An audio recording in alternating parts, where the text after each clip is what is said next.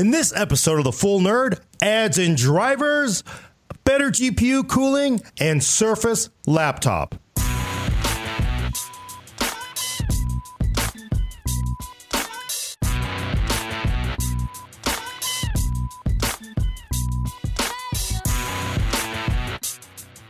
Welcome to The Full Nerd, episode 22, recorded on May 2nd, 2017. Happy birthday to my daughter, Marianne. It is today. Whoa, that's Yay. crazy. Happy Doxed birthday. You just doxed her, dude. Yes, I got it. Yeah. It's actually a fake name I use. I actually have a completely made-up family and everything. I live alone in a really horrible apartment, but no. Or a bunker. I am Gordon Mong with co-host Brad and Bunker in a basement somewhere. With co-host Brad Charkis, we've totally already gone off the rails. Hello. And reviews editor Alaina Lee. Just say I messed it up. Reviews editor Alaina Yee. Hi, everybody. And controlling the vertical and horizontal is Adam Patrick Murray.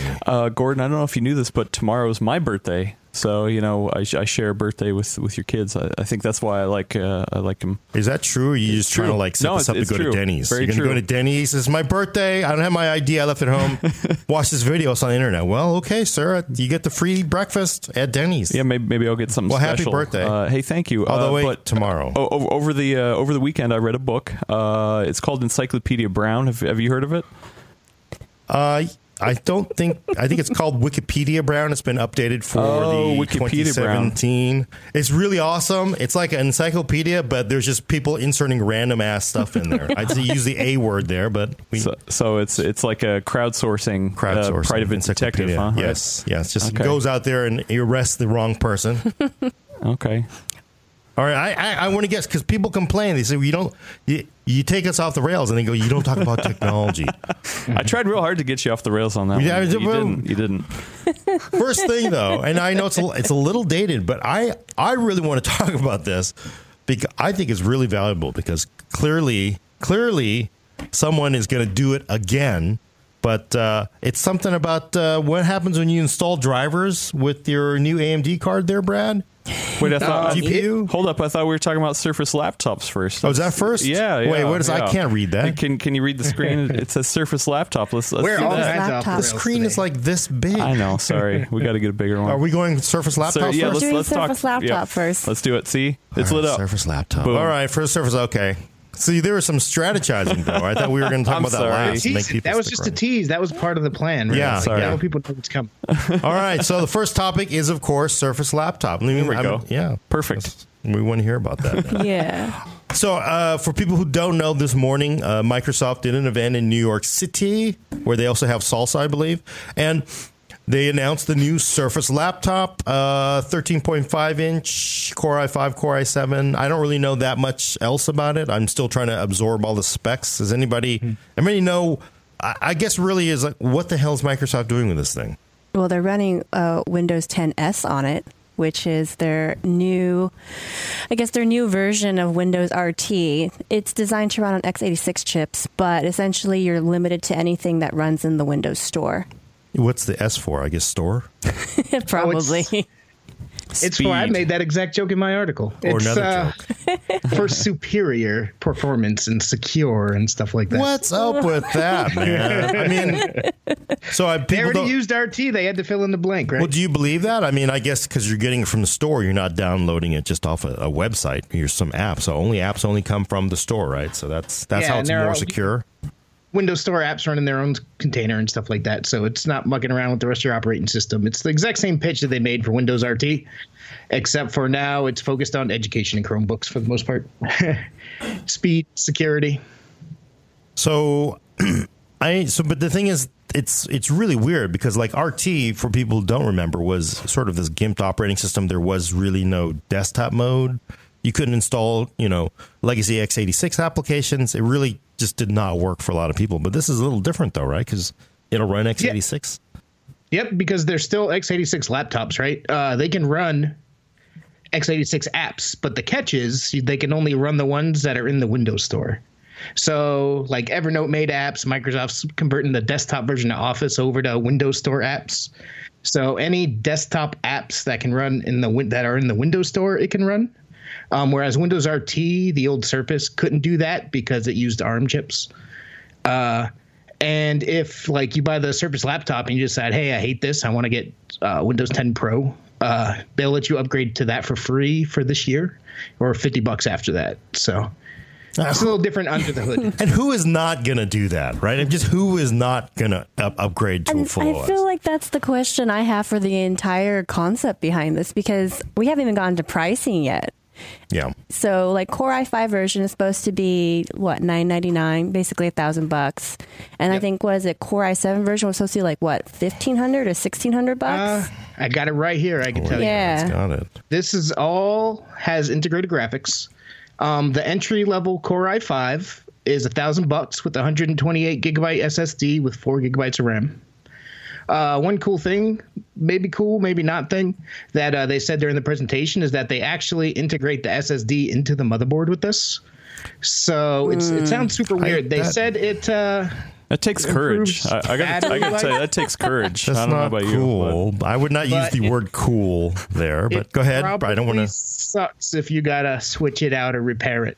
I'm guessing you can't. Sorry, I messed up your. I messed up your spec read off. So i5, $1,000, 4 gigs, 128. What else we get? All right, so there's another i5 that's $1,300 that you get 256 gigs SSD and 8 gigs of RAM. Wow. So $300. It's the Surface, man. It's like the same as a MacBook. They took over Apple's pricing with the Surface line. And the i7? That's actually much cheaper than the original Pixel was, believe it or not. The Chromebook Pixel, the laptop there. Yeah, but the Core i7 ones, they have slightly better integrated graphics, but still integrated graphics. The base version is $1,600, and it also has 256 gigabyte SSD and 8 gigabyte memory. The highest end one, the Core i7, is $2,200. It has a 512 gigabyte SSD and a 16 gigabyte memory capacity. And none of those have USB-C, right? No. Yeah. No, they have one mini DisplayPort, SD card reader, USB, normal USB. Yeah, 5 gig. And not even that MagSafe like charge port. That Surface port in the charger. So, I mean, that kind of sucks. I got to say that when I saw that, and I expected it because Microsoft is not going to give up. They just can't give up on the Surface port. They just sunk too much into it. I do see some kind of logic in what they said where it's compatible with existing chargers, but I would have preferred to have both that and the USB-C charge ability. Yeah. Because I do like that kind of MagSafe like approach where if I trip on it, it's not going to damage the port. Yeah, and I agree. I mean, I think it's actually cool. Like, so on the XPS 13, what Dell did is because, everybody's got a billion of those Dell barrel chargers, they actually integrated a Thunderbolt 3 port that lets you charge. So you can charge through the Thunderbolt 3 port, USB-C, and you can charge through the proprietary Dell barrel charger that everybody's got a billion of. So I like that approach because, you can just plug in USB-C later on once we sort of move in. I got to say, we're there. I would have liked that, especially because these are, ostensibly designed for students. That's what their whole pitch is. Hey, if you're going to college, don't get a MacBook Pro, get this. I would have really liked to see USB-C. Yeah, I mean, it's just USB-C it's there. I mean, this HP, not Apple, by the way, is USB-C. We've got XPS 13, XPS 2. I mean, we're probably like 12 laptops now. We are clearly in the USB-C world, but I think the reason why they didn't do Thunderbolt 3, it's not really USB-C, is that Surface port, they plumb a crap load of stuff. There's PCIe that goes through there. There's charging. There's all kinds of stuff that goes through that to their whole docking thing. If they had to actually add another Thunderbolt 3 port, then you were talking about also routing, charging to the other side of the laptop, and then also PCIe. And it is definitely an engineering challenge. You're adding more to it. You're adding more complexity, more cost, more weight.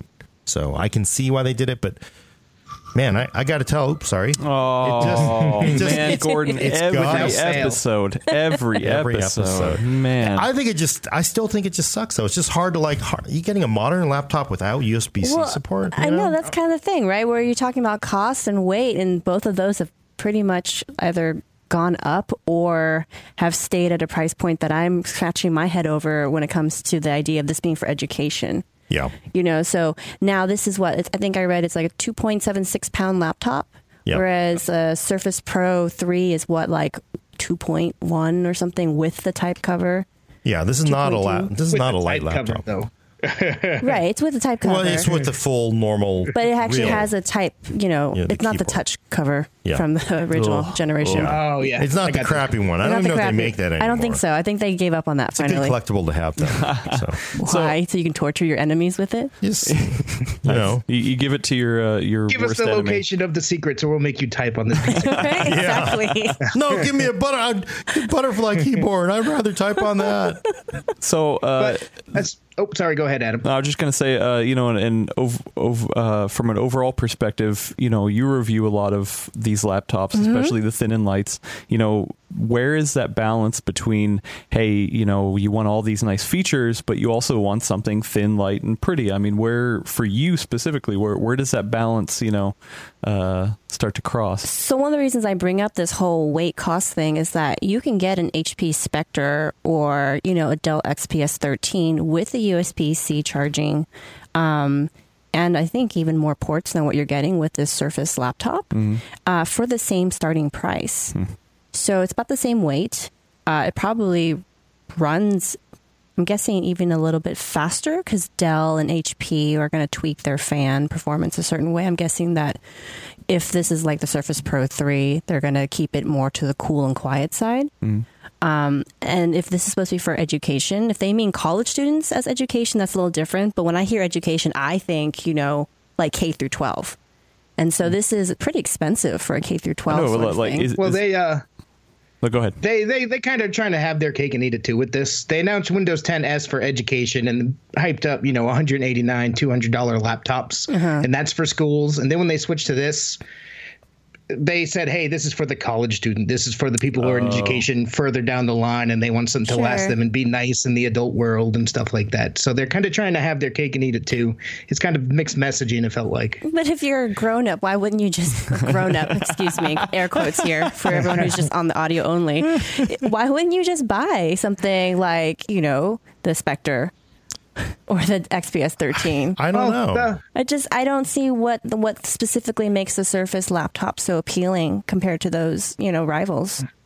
Well, the Surface has a lot of brand awareness, right? The Surfaces are nice machines, and they haven't had a pure laptop before. That's true. And I think that getting into pure laptops is probably going to piss off Dell and HP and all the OEMs, right? So if they introduce this and say, hey, it's, Windows 10s, it's limited, to the Windows stores, so on and so forth. It lets them get their foothold into pure laptops, kind of stomping on the ground of their hardware partners, but saying, hey, we nerfed it.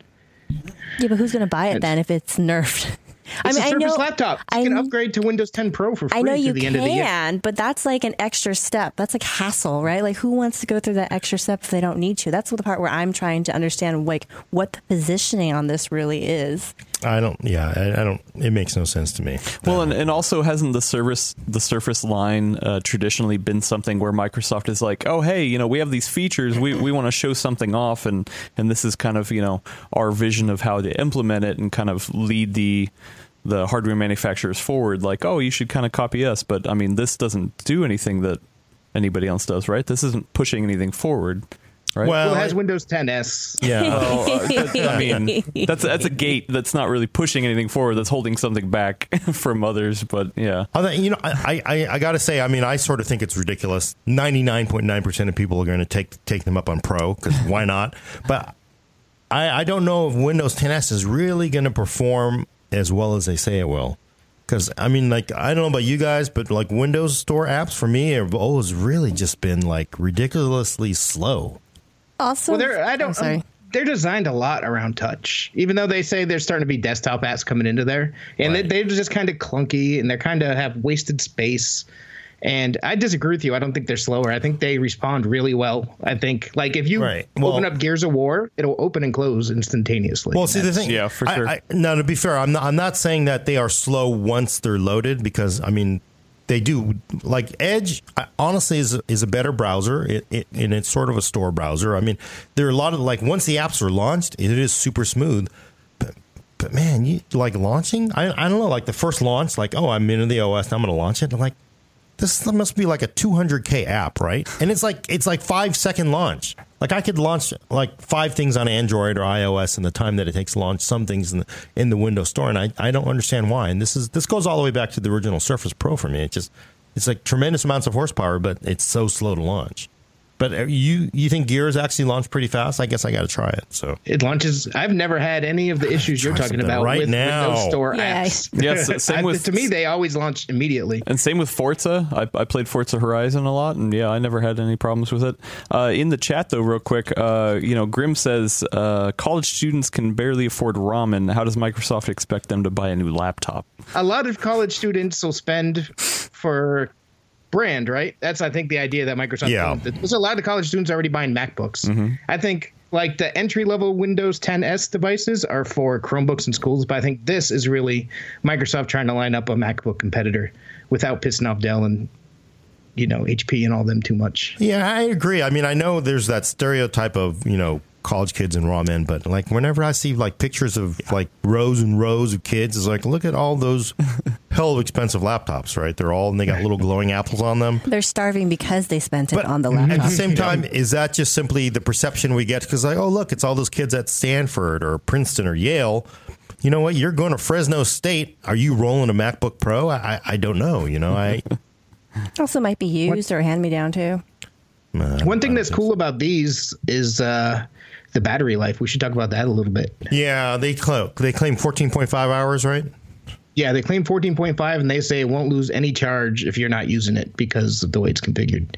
So they said, like, if you leave your laptop on, don't shut it down completely, close it, go to spring break, come back, it'll be the exact same battery percentage when you return. So is that because there are just not many apps in the Windows Store to even put on your machine to begin with? Because that was my complaint about Windows RT. And I feel like, are you really? I haven't checked because I haven't used the Windows Store for a lot of stuff when I am testing Windows 10 laptops. Can you even get Chrome through the store? I don't think so, no, right? Not at all. You can't get there alternative. are no other browsers. Yeah, you can't get alternative browsers. I think the only worthwhile app for me would be Netflix now that they have the downloads for offline viewing. But otherwise, I don't really know what I'd be doing in the Windows Store. Yeah, and some games. Yeah, there's a couple of games, but that's why they're moving Office over too. Well, I that is really a good point, though. When they say, I want to talk about that point where you specifically you close the lid, and basically you don't impact battery life. I wonder, are they saying only, or we're talking about Windows Store apps only, or if you have Office or say Chrome launched, is that? I don't think you can. I think I read that. You would be running in Pro. Well, in that case, then you're just running in Pro. Right, but what I'm wondering is if that feature is available in normal Win32. And I got to say, because they haven't said what memory's in there, but clearly it's not LPDDR4 because I don't think there is LPDDR4 with KB Lake. These are KB Lake laptops. So it's going to be LPDDR3, which everybody's had. It does save power, but they're saying basically, Kindle-like uses no battery. Are they doing something else that is exclusive to Surface Laptop where you close the lid, it immediately caches everything out, to the SSD and, basically uses no power? Because that is really the only way you can consume no power, right? I wouldn't be surprised if the fact that it only runs Windows Store apps plays into that too, because those run as one thing. They don't have all the threads in the background. They don't have all the processes. There's no AV running back there. So would you be disappointed though if they we only meant that feature's only if you Windows Store. You're running Chrome? No, that ain't gonna happen. I bet you that goes away in an instant if you upgrade to Windows 10 Pro. All these claims I bet are stock as is. If you upgrade to Windows 10 Pro, that goes right out the window. Yeah, I can't see it working otherwise. Yeah, I do too. I mean, maybe because how do they have this special feature where other vendors don't have it? So. And as far as the battery life, 14.5 hours. And I got to say, because a lot of people, battery claims can be kind of full of baloney, right, from a lot of vendors. Microsoft has generally been very accurate. They say, like Surface Book, Surface Pro, we've sort of gotten exactly what they say you can get out of it for battery rundown tests. And I think they're doing the same thing here, but they haven't said how big the battery is. But the fact that it's a 2.76 pound laptop, which is not light, it's got to have a big-ass battery, right? Like 80 watt-hours maybe or something like that. I think the MacBook Pro 13 is 50 watt-hours, so maybe 70, something like that. I'd hope so. Otherwise, why is it so heavy? Yeah, what else are they, doing? The other thing is that screen, too. The screen. As a person who uses, like, ThinkPad laptops, I'm sitting here shocked that you guys call 2.76 pounds heavy.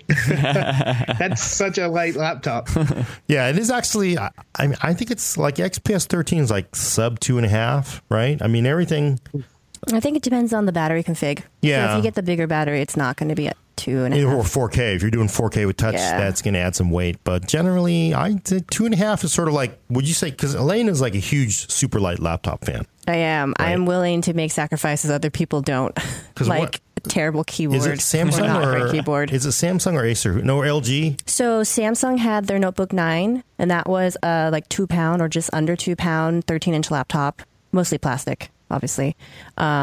And then the LG has the Gram 14. That's a 14-inch laptop. That's I'm reviewing that one right now. The revision for this year, it's 2.2 pounds. Yeah. And the 15-inch from last year was also 2.2 pounds. Yeah, and it's really funny because 2.76 pounds is a heavy laptop, believe it or not, in the world we live in, because modern laptops have just gotten stupidly light. Yeah. I mean, you have a POS corporate issue machine, right? Yeah, like this right here. This Lenovo I've got. People don't know when our IT department orders it, they like add in extra weight. There's like a little lead weight under there. You can like, there's no SSD option. That's the part that kills me. I don't care about the size. But no, so one thing I got to say, so during the keynote today, Panos said, hey, this is cool. And you even called it cool. So that Hypnotoad stuff worked on you, Brad. The cool feature. Getting pumped.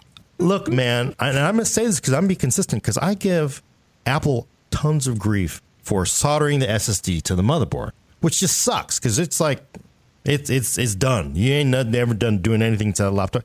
Microsoft has done the same thing. Of course, they're like, we did this to get better battery life, blah, blah, blah, blah, all this stuff. And I guess, I guess you can integrate that so you have full control over it. People are not going to screw this up. You don't have to worry about following all the connections. But, I mean, is it worth it? I mean, you've got like a laptop you can never, ever upgrade. I mean, it just, I just think that is not a good trend.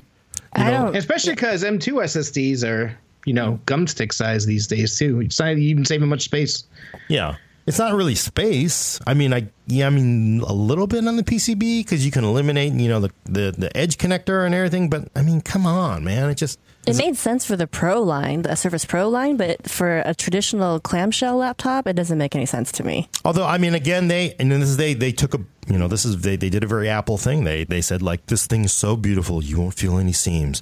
There aren't any screws. Like this Spectre, there are screws on the bottom of this. Screws. Oh, no. There's little Torx head. No. It's like, I will, My delicate fingers. But that's like a plus, because I was like, I'm going to just open this baby up and upgrade the M.2 drive on the air right now. And that to me is a feature, and to like somehow say that is a good thing, that the only way you can open that laptop up is with C4. I mean, that is just not, it's not a positive thing, I mean, it's like, it's an appliance, and when something goes bad, you throw the whole thing away. I don't buy it. I don't think it's a good thing. Well, actually, so Lucas on Facebook is saying the appeal for a lot of people who love Apple is to be able to take it into the store to get it surfaced, and that, maybe Microsoft is trying to play off of this as well. Some people want to go straight to the OEM and and not have to fuss with their stuff. So I mean, I don't know. The good news is if you go to a Microsoft store, you won't have to wait in line. Wow. You ever going? Yeah, Someone needs to call the fire department. Sometimes I want to go to the Microsoft store. It's like, are you here to see something, sir? Oh no, I was at the Apple store. Got too busy. I got a little claustrophobic. I knew if I ran into the Microsoft store, it's like, ooh, just stretch out here. Yeah. Ooh, let me put my feet up. Take a nap. Sir, that's a Surface Studio. You can't. Oh, sorry. It is a bummer. I mean, they do. It is a bummer they don't get the foot traffic, because they do have cool things and great deals at those stores. Mm-hmm. But yeah, I don't know. Do people bring their Surface in for repairs there? I don't know if they don't do repairs in real time in a Microsoft store, do they? I don't know. I've never set foot in a Microsoft store. They have a back area, and I think there is like a technician area like for troubleshooting, but I don't know if it's like the full like Genius Bar experience that you get at Apple. Yeah, I just don't. And frankly, I suppose some people like that, but I don't like it because... Well, do you think it's better or worse than going to Best Buy and getting a Genius or whatever? What are those? The Geek Squad, the Geek repair Squad guys? touching your stuff? Yeah, which is better, Gordon? I mean, you know, I just think, you know, if it's easily serviceable by yourself, make it serviceable. I personally, I like to think green computing. I'm into green computing, and to be able to service a computer is much better, and you can do it yourself. And, you know, the problem with the Apple Store and all these sort of like, oh, bring it in, they'll fix it for you. It's like, oh, it's out of warranty. Yeah, there's the service price on this is $900. I could just buy a new MacBook Air for that much. Okay, we'll recycle this for you, and you give us your credit card, right? I mean, that's the whole idea. Is you bring it in like, oh, it's so much to fix it. Why don't you just give me a new one? I mean, they whatever. That's ridiculous. I mean, but you know, the fact that you can open this thing up and like, oh, I've run out of space. I have the 256 gig M.2 drive. Put in a bigger one. You can do that yourself. But you know, this whole trend to sealed laptops it's just horrible. I mean, remember when you could just change the battery without it being major surgery? You know, of course, now Apple's convinced everybody now it's major surgery to change your damn battery. So. I like that. That's one thing I do like about my Lenovo laptop, which is a corporate issued one and is serviceable. Yeah. You can get a bigger battery. So I'm like, hey, this battery life sucks. So I bought a one that has like twice the capacity, and now it lasts twice as long. And it's great. Right. Yeah, and I'll say the last MacBook Pro that I ever had was the 17-incher. I could take that. You know, I took out the DVD drive and put a second SSD, changed the battery, upgraded the RAM. You know, even Macs back in the day, you could customize a little bit. So, yeah, I don't like this trend either. Not fun. Yeah. Oh, so the thing is, you know, it's funny, the screen, I did notice the one thing, I thought they just basically said, what parts we got left from Surface Book, right? Well, we got these 13.5 inch screens. Let's just reuse these. It's actually a different screen. I didn't realize this. I looked up the specs. I didn't, because the original Surface Book screen is 3000 by 2000 with the PPI of, what is this? Yeah, 267. So 6 megapixel screen, 267. This is a 3.4 megapixel screen at 201 PPI. So definitely a lot fewer pixels. And I'm going to guess between big ass battery and lower density screen, that's where they're getting a lot of the battery life out of. So, do you do any, Alaina? Do you do any sort of a screen test like that, kind of, you know, to see if there's that pixel effect of not having a Retina display? We don't actually have a lot of the high-end tools we wish we had for like in-depth like display. Do you care about PPI though? Yeah, but at the same time, I personally don't think it's that huge of a deal. It's either the pixels are there or they're not. Although let me I'm going to point this out. Let me just point this out. So Surface Book 267 PPI, XPS 15 with a 4K panel, 15-inch, 15.6-inch screen, 293 PPI. MacBook Pro 15, 226 PPI. MacBook Air 13, current laptop, $1,000, 128 PPI. It's like an 8-bit console, like one of those little like Game Boys or something. Holy smokes! That's not even a 1080p screen yet, is it? Right? They just did it. They didn't upgrade it. I think I got 1440. I think on that one. And I don't think they consider their Air line as like having Retina screens. No, they don't. I mean, it's obviously 28 PPI. It's like holy smokes! It's not great. I can attest to that after using one for a year. I mean, it's got to have like great big giant pixels, and you can just kind of like. It's mostly like, how come I can't fit anything on the screen? Oh, yeah. Well, to the external monitor I go. Yeah. So, real quick, you know, we have plenty of people in the chat that do love the idea of upgrading the internals of their laptop, but we also have Davis here. He says, I say save internal upgrades for a desktop. I can't wait for these to go on sale with big discounts sometime. So, you know, we got somebody looking forward to it, so... Really? No, I mean, what's the appeal, though? I just don't like, I mean, I got to say, I mean, I love Surface Book. Surface Pro really sort of paved the way, but there's just some things about the Surface laptop that are like a little disappointing to me. I got to say, like the whole 2-in-1 thing, which I really wasn't a big believer in before, but it's like, it's a feature, like, why not just have it? Why not just, it's free, right? You just have it there. Cost, I mean, it's so expensive for this thing. I don't quite get it. It doesn't bring anything for me to the table that the Surface Book or the Surface Pro 4/3 did. What's for this reader? What's it or watcher? I don't know. Listener. Well, yeah. I feel like please tell us. Well, I feel like the key word is discount, right? So I mean, yeah, if you're getting what they showed for $600, you're gonna not complain as much if you can't upgrade anything. True. But if you're paying the full $1,000, I think Yeah. I think it's going to be a little disconcerting when you can't actually touch the innards. For sure. $1,300 for 256 gigs, though. And I got to tell you, you do an XPS 13 or a Spectre 13, and you're looking at 512 gigs for that much storage. I mean, it's... So actually, another guy on YouTube, In the Woods, says, by the time I feel like my laptop needs an upgrade, I'm ready to buy a new laptop anyway. Yeah. That's fair until you run into an issue. What if the hard drive dies, right? Yeah. Like 6 months after you get it.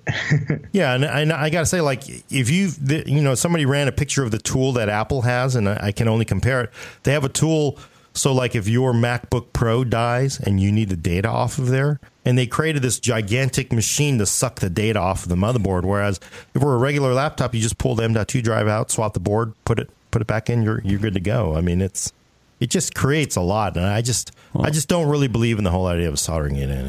Even Lucas on Facebook says, the majority of people aren't going to upgrade their laptops. This is a small subset.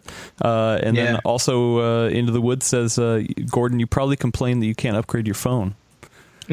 Well, yeah, I mean, because just throw it he away. wept when Project Ara was canceled. But in fairness to that, they no longer let us even swap out our batteries anymore. True. Yep. So, Right. Well, no, some of them. The LG V20 from last year, Yeah, I but loved. but who's buying man, those? I love that phone. I know, but who's really buying those? That market is dying, unfortunately. Yeah, for sure. No, but I mean, yeah, with a phone, because we have been unfortunately conditioned to just throw the thing away. And I got to say, the worst thing about phones, even though we have everybody saying how great phones are, man, look, they have like a 24-month shelf life before before the OS makers start, loading them down and making them run slower intensely. So you go out and buy a new one. Do you want that to happen with a laptop?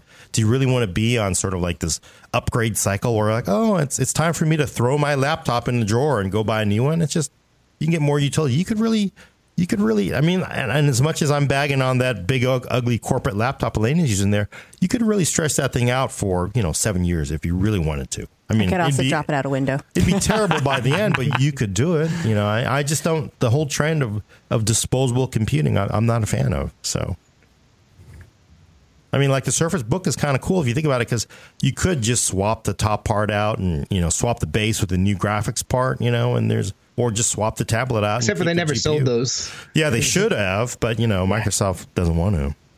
I want to actually diverge off this topic for a second, just a quick aside, unless there's any more questions. No, we're good for now. It's not directly related to the Surface Book, but I think the really interesting thing about Windows 10S that we're going to have to watch for is the cheap laptops. Because even though they're selling these for schools, they said that they're going to be available for people to buy, right? So I'm concerned that 6 months from now, if you go and buy a $200 laptop from, one of those low-end entry-level laptops, that they'll no longer have full Windows 10 on it. I'd be concerned that, Acer and Dell and so on don't buy the full Windows 10 license, give you Windows 10S and a $200 laptop, and then you guys spend an extra $50 to upgrade to full Windows. Interesting. And You mean like netbooks? Is there anything? I mean, clearly we have Windows 10S in a $1,600 laptop. Is there anything to prevent an OEM from selling a $2,000 machine with it? No, they said there's going to be premium versions running Windows 10S coming. So, and I'm only bringing this up because everybody just always makes fun of this person, but can you run Steam on these? You cannot run Steam on these. So you would therefore just buy games through the Microsoft Store, right? Oh, I see what you're doing here. What? I'm just saying, because everybody, every time this happens, expect a tweet from, or whatever they're called, from Tim Sweeney of Epic any second now to say, this is Microsoft trying to kill Steam. What exactly is this Windows 10S, right? But a shot at Steam in some ways. Maybe that's what the S stands for. Windows 10 Steam killer. What? SK. Question though, does any of the eGPU support Windows 10 games? Have you tried any of those? I haven't. What is it? UWP or whatever? Oh, you mean there really should be nothing stopping those UWP games from running with an eGPU. The only issue, of course, a lot of the features, like last time I think people were saying like G-Sync doesn't work over Windows 10 games, UWP. There's just a lot of stuff that just don't work, right? SLI didn't work for a long time. Did they finally fix that? I don't know if they did or not. Of course, Brad doesn't care. It doesn't work anyway. But it does, because they're adding actually Gears of War, even though it came out months ago. This month is adding SLI support, Crossfire right. support. So, I mean, it should work seamlessly, but again, to have a more secure Windows 10 version that you can't run Steam on and you can't run Chrome on, that's going to trouble some people. I think it should probably trouble some people. Yep. That's what they were trying to do from the beginning with Windows RT. This is a little bit tweaked, but it's basically the return of Windows RT. Yeah, sort of. The schools. But with an escape hatch, right? So, yep. Which everybody will take immediately, I think. It's almost akin to Windows 7 Starter.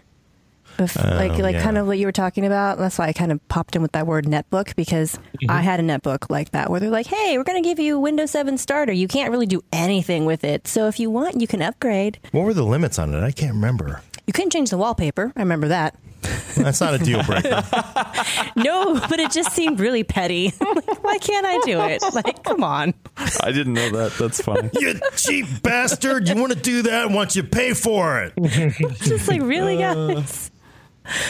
Yeah, but the issue with these is that they would only run Windows Store apps. So that would suck to buy what you think is just a normal Windows laptop for $250. And if it turns out not to run desktop apps, I think there's the potential for a lot of confusion and outrage if that happens. But those people can upgrade, right? They can do the... Yeah. For $50. After the first year, right? I think that's only for the Surface. Oh, so everyone else is just $50 out the door. Yep. I mean, they're doing it free for schools and educators and stuff. But if you buy one of these yourself and you want to upgrade to Pro, it's $50. Well, here's my other question. Can I download an ISO for Windows 10S, install it on a box, and not have the Win32 support and basically do it for free? Is that an option? Or is this OEM only? I'm not sure that far into details. I mean, they only said so much today. Right. But I would think you'd be able to download an ISO. You couldn't configure it on this Windows Store only machine, obviously. And then you could probably get normal Windows on there. But you'd have to pay for a license for Windows, right? I don't know. Theoretically. I'm guessing if the Windows 10S version, maybe it's free. We don't know what the cost is. I mean, maybe that's incentive to OEMs too. Like, hey, whatever, you're paying X amount for full, Windows license, and Windows 10S is free or very, very much cheaper. So why don't you push that option, right? What if it was cheaper, but it came with ads, Gordon? Oh, yeah, that's a good one. The price version comes with ads, so that's the future of computing, there, Adam. Yeah, and actually, that is also our kick in the butt to move on to the next nice segment. Little, poke to move along. Segue.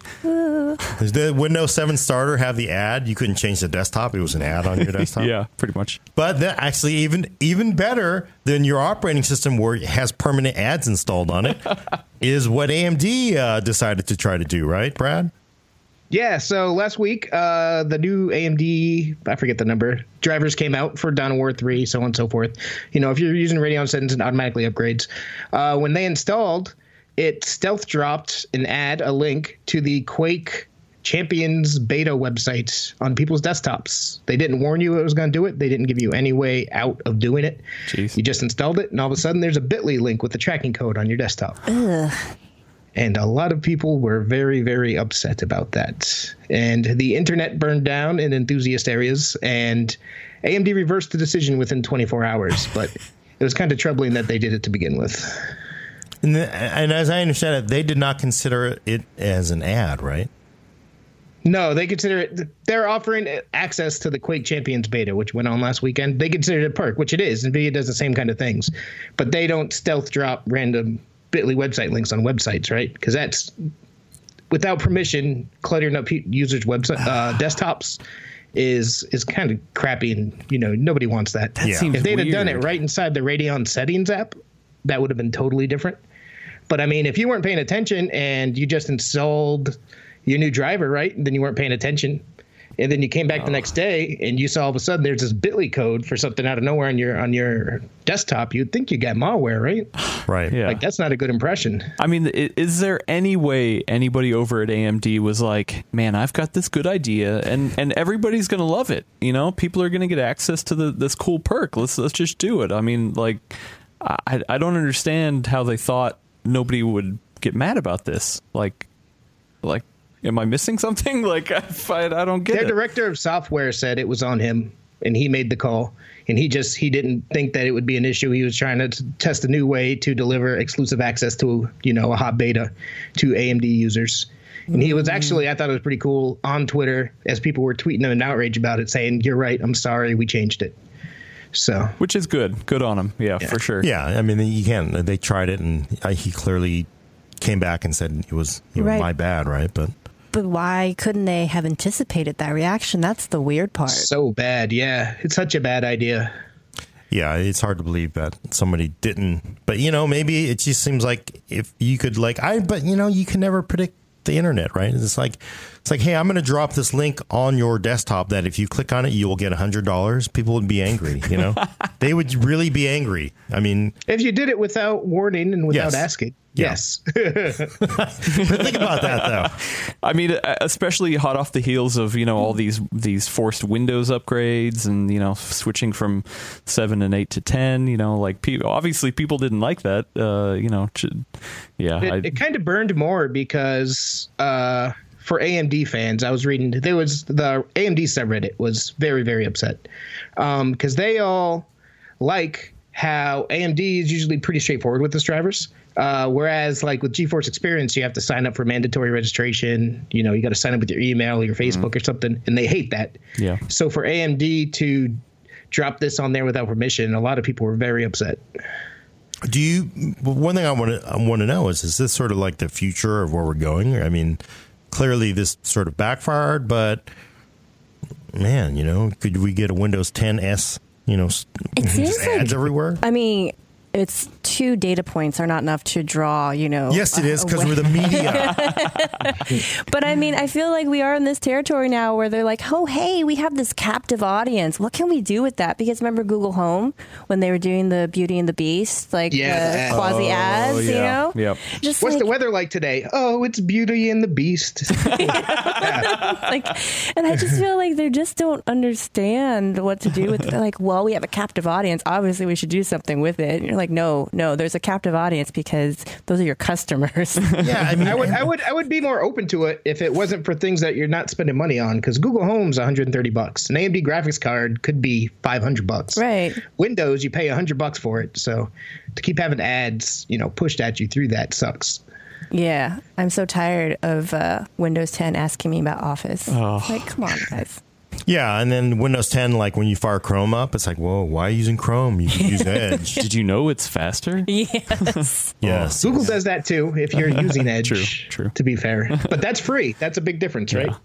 Well, and I don't think so. I think I'm tired of look, I'm self-aware. I can make this decision. I know I have made this decision. I know there's some people who haven't, but stop trying to trick us and push us around to do stuff. Come on, just let us do the thing we want to do, right? I mean, I'm sick of it. Yeah, the whole beauty and that is even worse. I mean, yeah, okay, this is a driver on your desktop. Yeah, you're gonna be pissed off, but this is like this thing that's listening to you all the time and then start pushing ads on you. Yeah. What's my schedule look like today? Beauty and the Beast is opening. It's like, what? I don't understand. They could have done it so much better, too. They could have said, so these are the things that are happening today. And by the way, there's a thing that's happening that a lot of people are probably talking about. And it's the Beauty and the Beast, live action remake. Mm-hmm. Or at least that's the same thing with this, right? I mean, if they had offered this, which it is a perk, right? Offering access to this beta people are trying to get into, which a closed beta is a perk. If they had done it through Radeon settings while it's installing, it opens while you're installing drivers and said, hey, do you want access to this beta? Click yes. Done. I mean, granted, a lot of people in the chat are saying, "Hey, the Quake Champions is fun. They're they're glad they have access to it." But yeah, it's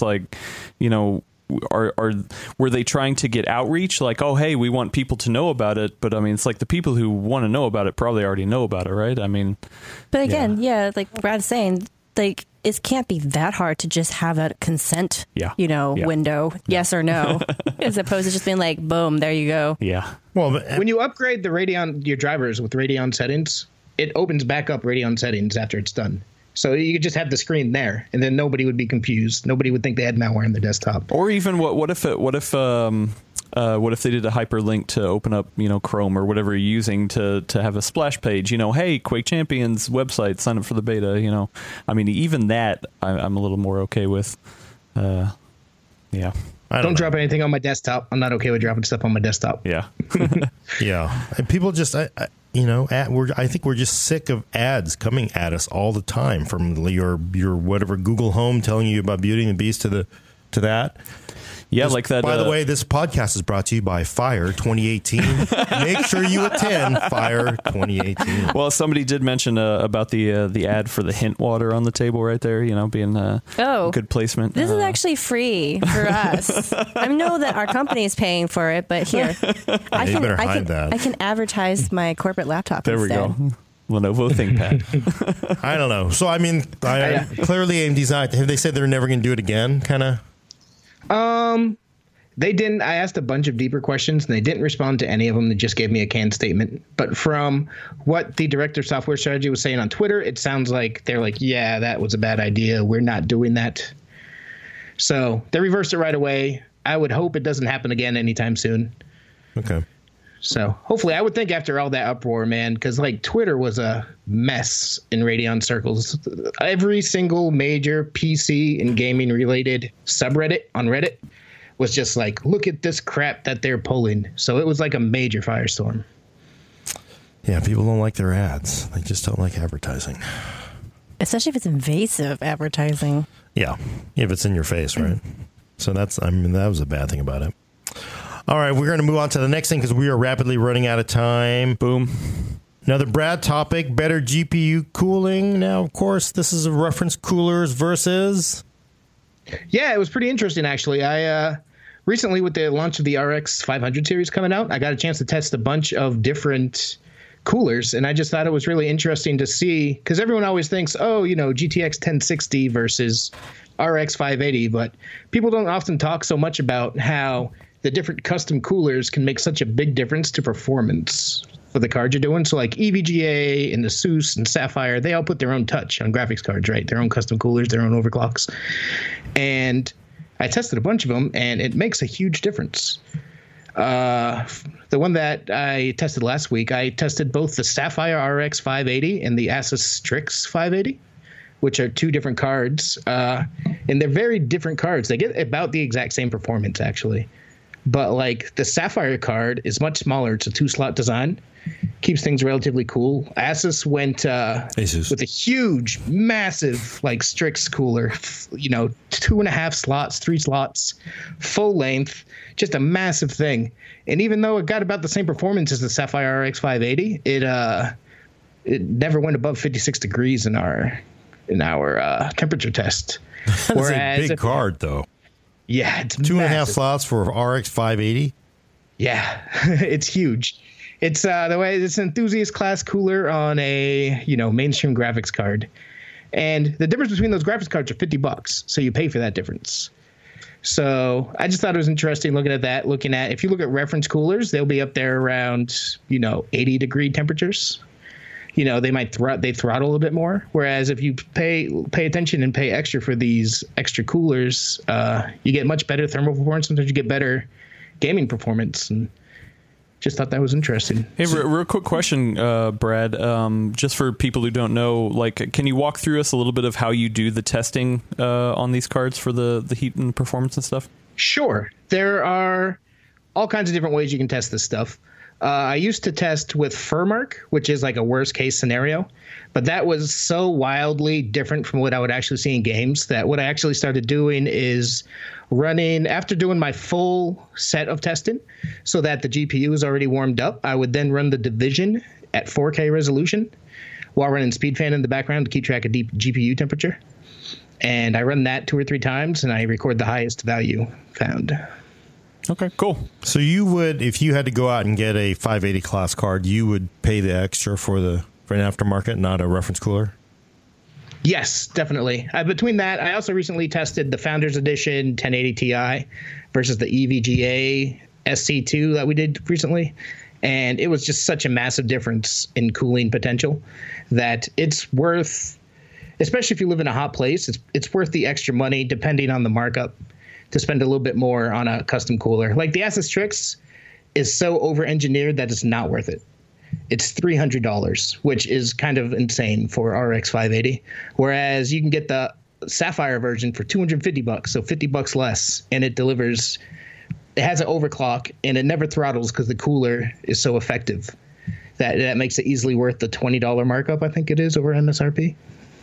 So, Brad, And I'm not done. I should be getting in this week. Sapphire has budget cards, a budget 570, a budget 580, with just basic coolers. So I've tested a couple premium versions already. I'm going to test their budget coolers next, see how those hold up. So my question is then, do you have any recommendations for people who want to figure out what the best aftermarket cooler is going to be for their situation? It can get complicated. It depends on, the reference blower style coolers are usually crap unless you have a small form factor PC because you want to expel it through your back of your machine. I would say just what I always go back to is do research. I mean, before you spend $300 on a graphics card, go out there and look for a couple reviews, see what's the best available option. I mean, you can kind of tell looking at cards too, whether MSI has the Armor series, which is their basic bare bones custom cooler, and it's about the same price as MSRP for these cards. And that's not going to offer the same level of performance as one that is $10 or $20 more, has a big custom cooler, has a factory overclock. Sorry, go ahead. Go ahead. We're bad. If you there are some big names in graphics cards, right? And if all the big names, MSI, Asus, EVGA, Sapphire, so on and so forth, they're big names for a reason. Their cards tend to be worth the money. So the question from Ready Player One on YouTube is asking, do you do any ambient air temperature testing? So then you can figure out, okay, this is what it's going to look like in my box. No, I do not. But I do, whenever I run a test, I rerun all the graphics cards, so it's all in the same environment. Okay. Yeah, it's funny because the conventional wisdom for a long time is, is NVIDIA's reference coolers are really good, and AMD's reference coolers, of course, their previous cards were really hot or kind of mediocre, but it sounds like you're actually finding the aftermarket coolers to be better than the standard reference cooler designed for NVIDIA these days. Yes, definitely. The reference, let's see, I had this right here. The reference 1070, which is a step up over the 580, it was hitting 74 degrees Celsius in our testing. Whereas these aftermarket RX 580s, which are a lot more power hungry, a lot hotter, the Sapphire was only 68 degrees, so 6 degrees less than the reference GTX 1070. And the Asus Strix 580 got all the way down. It'll never top 56 degrees. So it's not bad. Yeah. Can you get them with ads on, make it a little cheaper? Maybe just screen an ad on the card. What is it? What is that phrasing that Amazon uses with special offers? Special offers. There you go. Would people do that? I mean, if you get the game where it's like, hey, it's $10 less, but there's going to be ads sprinkled throughout the game as you're running through some post-apocalyptic environment. Some games already do that with billboards. Yeah, they had talked about that. Yeah. What was it? Burnout Paradise? Was that? I feel like that was one of them back in the day. I wouldn't want to take it just to see the advertising in the game, Wouldn't you? I mean, yeah, why not? You save $30 off that Kindle by taking the ads. But what if it makes it run crappier because it's got to refresh the stuff in the game every once in a while? Maybe it actually changes the storyline. It inserts your sidekick who's Mr. Come on, Pepto-Bismol, let's go. Hey, I'd do that. Yeah. All right. I think we have. Oh, look at this. We may actually get out of here on time. We won't get in trouble. Nah, we'll see how many questions we got. How many? So we're our last segment. Let's move the thing on to Q&A. Q&A answers and questions. Did it. So does anybody have questions on the internet for us? Well, first off, we'll say that ask Gordon, Brad, and Alaina anything. They'll answer anything. This is your time to hit them hard with these awesome PC questions. I do have one about anything new about Vega from AMD. It sounds like everybody's upset that they're on radio silence. They're still on track to launch this quarter. They said that yesterday at the earnings call. I mean, they haven't really said anything new since GDC, where they showed a couple of things, minor things, and pulled the whole, Radeon Vega's name is going to be Radeon Vega. But they've been saying quarter 2 all along, and that's just where they are right now. And I wouldn't be surprised if, Computex and E3 are right around the corner. One of those shows I would expect. Yeah, and then that came from Five Basher. He said he's hyped for Vega, but he's going to trade in his 1080 for Vega and a FreeSync monitor. Yeah, Is that a good idea? I gotta say that's compelling. If it's depends on performance. Well, let's assume it's 1080 to 1080 Ti. It's got to fall in between those, right? But really, that curveball is that FreeSync panel. That's a huge draw. That's a huge draw for AMD. I think that they don't charge extra for that, and if you can get out of there if you're looking to replace your monitor anyway, that would be a pretty compelling combo, I would think. Yeah. The thing with FreeSync as opposed to G-Sync is they only support certain ranges. So just do your research and make sure that the supported ranges of frame rates are inside the frame rates of what you're looking to play at. So we got another question from Sam Rida on Facebook. It's a little bit general. Is AMD better than Intel? At graphics? Yeah, that's easy. That one's pretty easy. Graphics, way better. I feel like we've had this discussion many times so far on the show in recent months. If we're talking x86 side, it kind of depends. There's pluses and minuses of both platform. You don't listen to us, read our reviews, read other people's reviews, decide what your needs are. Do you need more cores, more threads? AMD definitely gives you that. You need a crap load more PCIe lanes. You're only going to really get that out of sort of high-end Intel right now. You really need high IPC, high clock speed. That's still KB Lake. So go on what your needs are. Don't go by what people on the internet tell you. Which I just told you on the internet. Good life advice. So here's a good one for Alaina from Thomas on YouTube. What's the best tablet lightweight laptop that I can travel with and use Ableton Live 9 on? And use what? Ableton Live 9. I don't actually know what that is. Oh, it's a music production. So is it a Windows app or Android? I am guessing. No, it's Windows. Yeah. Oh, Windows. So yeah. I mean, how system intensive is that particular program? I'm not familiar with it. Well, it depends. You load up a bunch of audio loops, and it's as intensive as any of the other audio programs. Doesn't the guy in the testing lab, doesn't he load up Ableton? Yeah, I gotta say, I didn't find it to be super thread heavy. So, and then frankly, it's mobile. We're talking AMD anyway, or we're talking Intel anyway. So, you really want the most powerful tablet you can get. Yeah, I'm wondering, the tablet sounds like they're looking for something that's just lightweight, easy to carry. Yeah, I think he means a little more like convertible, maybe. There's actually a lot of good options out there right now. It just depends on the price point, how much you want to spend. Because obviously the lighter you go, the more you're going to start paying for performance. So if you want to kind of keep that delta just in that sweet spot between all three, I'd say you're probably looking at, if you're not worried about price, probably something like Surface Pro 4, possibly one of HP's, what is it, the X2. Right. The one with the kickstand. That one's getting a little older, though. That's Core M, I believe. Mm-hmm.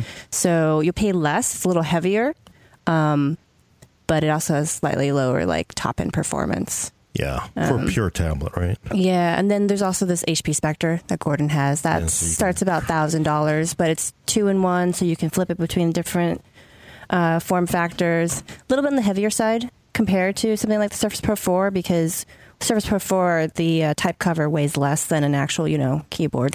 But I got to say, the one thing I found is it is actually very nice to not lose lappability. Yeah. To these convertibles, I really, for a long time, I thought they were useless, but I got to say, it'd be tough to go back to a Surface Pro at this point. I think these convertibles have gotten so light and so thin. I mean, they have. But if even like a matter of ounces matter to you, as they do for me, because I try to cram everything to a single backpack when I travel.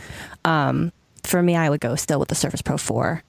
But if I didn't worry so much about, say, like 5 or 6 ounces, then probably I would go with the Spectre. Okay. Do you think a Surface Book is an alternative at all, or just too heavy? Surface Book is so expensive. But you're getting Surface. I mean, do you want to pay $1,000 or $2,200? It looks cool, man. Yeah, I know. It is interesting. Yeah. All right. Brad, here's one for you. RX 580 or R9 Fury X? R9 Fury X. If you can get them for the same price, I would get the Fury X. It's going to use a lot more power. It's going to give you more performance. And it has that badass integrated water cooler. So, I mean, if you can get it for if you can find a Fury for Fury X for $250 to $300, that's pretty. At that point, I would be interested in that. It only has 4 gigabytes of RAM, but it's the faster HBM, so it's really not too much of an issue in a lot of games. But yeah, good luck finding one that price though. But I was wondering, so the 4 gig frame buffer doesn't kill you too much, just because the bandwidth is just so much greater. Yeah, I forget. I haven't tested it in a few months, but I wasn't having issues. Yeah, because the bandwidth was so high that it was just, even on games that use a lot of bandwidth, it just chews through it. So. Okay. But if you can find comparable pricing, Fury X all day long. That's still actually my favorite design, the look of it, of any graphics card I've ever tested. I love that thing. It's gorgeous. Nice. Another quick one. I think I know the answer on this from Zemajo on YouTube. Does gaming mode in the Windows 10 update make a difference? That's a Brad. It's a Brad question. Yes, this is interesting because Linus Tech Tips just put out a video saying it does not, and it sucks. And that's not necessarily true, because him and a lot of other testers are testing it on gaming PCs. And if you have a gaming PC where you already have even a budget gaming PC, if you have a PC with a discrete graphics card, it's probably not going to make a difference to you. It might even possibly, depending on the game, push performance a little bit down depending on how it behaves. But if you use a laptop or if you're using a gaming PC where you have stuff running in the background, which Linus didn't do in his testing, not to call him out, just saying. So like if you're running Chrome and Discord or you're playing Spotify in the background, the idea is that game mode devotes more resources to your game and less to those. So I tested it on a Surface Book with NVIDIA N965, I believe. 965 graphics. Yeah. And it made a huge difference running a YouTube video and AV in the background. Like it made a huge difference. It doubled the minimum frame rate in that case. So it can work very, very well in budget hardware or on systems where you got a bunch of stuff running. But if you're the kind of gamer who closes everything down, maybe leaves just Discord open and plays already on good hardware, it probably won't make too much of a difference. What about really limited hardware, like, say, a config where you've got 8 gigs or 4 gigs of RAM? I mean, that's... 8 gigs is not limited. Yeah, 8 is on a desktop. Well, on a desktop, 8 gigs is pretty much entry level at this point, right? So, say 4 gigs or 6, some weird duck configuration like that, and like an entry level video card. It wouldn't make a difference with the gigs because currently it only affects CPU and GPU. Oh, okay. So they're not pushing processes out of the way. Nope. They said there's going to be more improvements coming. They told us. Sounded RAM. It seems like that would make sense. But yeah, you'd think the more system constrained that you are, the more of a difference it'll have. Like if you're running on a dual core or quad core processor and you're already seeing, high CPU utilization, then running this could very well mean the difference between playable and not playable. That's what I found in my Surface Book testing. So. Well, and hey, if Linus Tech Tips wants to come on the show, and talk with us about it, come on. You're welcome anytime for sure. No, he does good work, but that just came out yesterday. I think that was the genesis, maybe, for that question, because it was going around quite a bit. People were asking me about that on Twitter. Why is it so different? It's because we use different testing systems, right? Mm-hmm. He was just testing it in a pure gaming environment. I was testing it in a mixed environment, so that's why there's the difference. All right, cool. Then. Let's do this. The last one. This kind of goes full circle. From Ben 10. He came a little late. Did we say whether the Surface laptop is good for gaming or not? No, there is an Iris Plus 640 version, which those are only in the Core i7 ones. In the Core i7, there's an Iris version. The other one is just pretty much a standard Kaby Lake Iris 620. I know they do call out Apple because it's always fun to call Apple out, and they say it's 50% faster than the MacBook Air 13, but my phone is 50% faster than the MacBook Air 13 at this point. But yeah, for gaming, Kaby Lake graphics and the Iris Plus one, you can get some, esports class graphics at, probably acceptable frame rates, Oh, hear the pain in your voice. It's not going to be great. It's not going to be they're not designed for gaming. I will say you probably can play some games. It depends on where you're from. Like if you're running a 1080 Ti in your desktop, this is not going to be a gaming device for you. But if you're coming from integrated graphics, these will probably be better than whatever you're running right now. So cool. Yeah. Let's leave it with that then. That is the last question. Look at that. We're only 5 minutes over. Actually, I think we're right. We should get an award. Yeah. We go over all the time. They should give us an award for this, free donuts. You're not getting fired. Yes, that's good. All right. And to see if we got fired, check back in 2 weeks for your fix of PC talk on The Full Nerd. For audio listeners, subscribe to us on iTunes, Google Play, or Stitcher. Send questions. We really want to hear them, and I will check before the next 3-month period. And comments to thefullnerd@PCWorld.com. Again, that is thefullnerd@PCWorld.com. Thanks for coming. I'm Gordon Ung with co-host Brad Charkis. Adios. Alaina Yee. Bye, everyone. And Adam Patrick Murray will take us out. Have fun or not.